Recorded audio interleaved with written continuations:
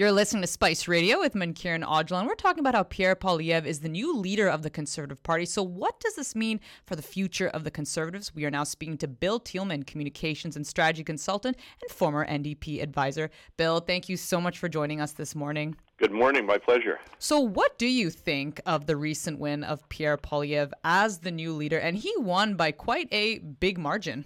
Yeah, there's no question. I have to say that when it was first announced that Jean Charest was running, his main competitor, who only got 16%, I actually tweeted something slightly unkind out and said it was the dead hand of the Conservative past trying to come back. I don't think Pierre Poilievre had really serious opposition in this campaign. We didn't see Peter MacKay, the former runner-up. We didn't see Andrew Scheer, the former leader. Aaron O'Toole, the outgoing leader, didn't try again. And so there weren't really the other heavyweights there. But you have to give Poilievre credit. He had huge crowds all over the place in Surrey and Nanaimo here in British Columbia, in other places across the country. And he clearly cleaned up. He's clearly speaking to the Conservative faithful. The question, of course, is does that mean he can speak to the Canadian public? And that's where things can get a little bit scary for the Conservatives. Exactly. I think that's the part that fascinates me the most. And, Bill, we've talked about this. I feel like when it comes to the Conservatives, they're a party that is trying to figure out, which direction do they want to go? Where do they want to lean? And especially with the past leaders you mentioned there, Scheer and O'Toole, what were some of the problems you think they had there where they weren't able to quite get the wins that they wanted to? Well, I think both of them were vastly inferior candidates, both compared to Justin Trudeau or Jagmeet Singh or also Pierre Poilievre. Poilievre is a message machine. He is an extremely partisan, much disliked figure outside of the Conservative Party within Parliament and the other parties. They really dislike him a lot because he gets under their skin and he is always partisan and always taking shots. And we saw that he had no compunction against taking shots against Jean Charest, who's whatever you can say about Jean Charest, he's certainly someone who helped save Canada as a nation by opposing the separation referendum and fighting separatism. And he joined the Liberal Party in Quebec. There is no Conservative Party in Quebec, and there's no NDP in Quebec either, provincially. But he joined the Federal Party, which was the Liberal Party in Quebec, and became premier, etc. But Pierre Poilievre just ripped him, said he was a liberal and he was horrible, and you name it, he said it. And so I think, some of the Conservatives that I know here in British Columbia were appalled and also supported Charest, but they were obviously in the minority. Mm-hmm. And Poilievre, too, one of the things I noticed, especially in his speech that he gave, is he really stresses, that he comes from humble beginnings. He really talks about how, he feels for the working class and the middle class voters. And do you think this is a good way for him to connect by, sharing that story? Yeah, I think what's interesting is we saw Aaron O'Toole, the previous Conservative Party leader, start to try and court what I would say would be a targeted audience of blue-collar unionized workers, some of whom are my clients. Their unions are my clients. It was a very clear thing. He started going in that direction, but Aaron O'Toole was all over the map, and he campaigned as a true blue conservative, red meat Tory, and he really wasn't. He was more of a moderate, but he kind of flip-flopped around once he got in and alienated a lot of his own supporters and his own potential voters. There'll be none of that with Pierre Poilievre. I mean, what you see is what you get. A very hard-right Conservative leader who, he said he'd defund the CBC. He said he would fire the governor of the Bank of Canada. He encouraged people to invest in cryptocurrencies at a time just before they crashed in the marketplace. He was a big supporter and took pictures with the so-called Freedom Truckers Convoy occupation in Ottawa. He's not going to be afraid to do things that are considered out of the box by not just Conservatives but other politicians and parties as well. And that's where I'm calling it the peril of Pierre. He could, and this is something I said to some Conservative friends of mine who did support him. I said he could win big, or he could really go home with the party in ruins.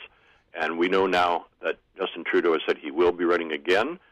And it will be an epic battle, kind of like the old ones of Trudeau versus various Conservative leaders.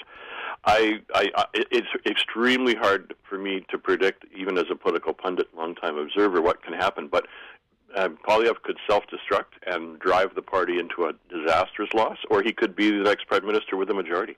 I mean, that's the thing I think we're all wondering. That's the million-dollar question right there, because some of the things you mentioned was, during his leadership bid, he very much adopted a populist tone intended to, attract disaffected working-class voters. And like you said, he supported, the Freedom Convoy protests. So do you think, people knowing that history, is that something that's going to work, when an election comes up? Well, I think what works for him is he knows how to get into the media and stay in the media, even if it's controversial, even if it's saying things that are outrageous or certainly objectionable to a large number of people. And that reminds me of somebody south of the border who was prime minister or president for 4 years and then lost, Donald Trump. That kind of an approach where you have, and he has disdain for the media as well. He's really not a media favorite except in sort of more alternative right-wing fringe medias. But he has to, in order to win an election across Canada, no matter how much he's in the media. If he's in the media only for bad reasons all the time, he will not win. So he's going to have to moderate and mediate his approach. And I think he can do it. He's a smart guy. But, does his inner nastiness come out again and again or not? It's a really interesting question, and we'll see what happens in the next few months. Exactly. And that comparison that you made to down south, I have heard from many other experts like yourself saying that there are kind of a lot of similarities there, sort of. But one of the things that they did point out that he is pro-immigration, given that his wife is a Venezuelan immigrant, and now calls himself pro-choice. And I think it's fascinating kind of the stance that he takes there and moving back and forth. So my big question for you, Bill, there is, do you think Poilievre will be very much a threat to Trudeau in 2025? Oh, absolutely. I don't think there's any question. Pardon me, the Liberals are taking it quite seriously, and they're already starting to fire shots at him and make sure. They wanted to paint him as an extremist going into the election, and the question is, will Justin Trudeau go for an earlier election? And I think there's some, just in terms of, we have fixed election dates, but we do have a minority parliament, so the Prime Minister can still call an election, and I think that's a real possibility. It kind of depends on whether Poilievre takes off in the first month or two or not. If he does, they may wait it out and say, no, we want the Canadian people and voters to see as much of this guy as possible, and we're going to wait it out. Or if they think he's stumbling a little and has some scandals and problems at the beginning, they may say, yep, time to go. And no one should underestimate the Liberals either. They are the natural governing party by record in this country. The Conservatives kind of win every once in a while by default, and the NDP never wins. So we can see that they didn't get there for no reason, and they have some pretty smart people who will be doing, behind the scenes, the Liberal Party and the NDP will be doing focus groups and polling and trying to figure out, where Poilievre has attraction. And there's no question he's going after both Liberal and NDP voters with some of the things he says. With other things, he's alienating them. So, sometimes people hear what they want to hear and don't hear the rest. I remember the Reform Party when it started. I would talk to union members at the time, and back in the 90s, and I would say, well, the Reform Party is anti-labor, anti-union, and they say, I don't care. I'm going to vote for them because they're not the Liberals. And so if you get into that mood, and sooner or later in any political party or any country, a political party in power falls out of favor and people go to the next closest choice. That's the Conservatives right now, and it may not matter. If Trudeau has his own problems and his own scandals, then you could see a Conservative victory. And honestly, Bill, there's never a dull moment in politics, so a whole lot to look forward to here.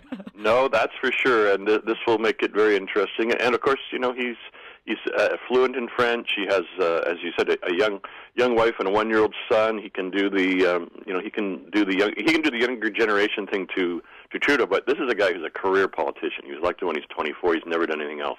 So I think there's a lot of baggage there and a lot of things for Liberals and NDP and other parties to shoot at. Thank you so much for your time, Bill. We always appreciate your insights. You take care. Thanks very much, my friend. My pleasure.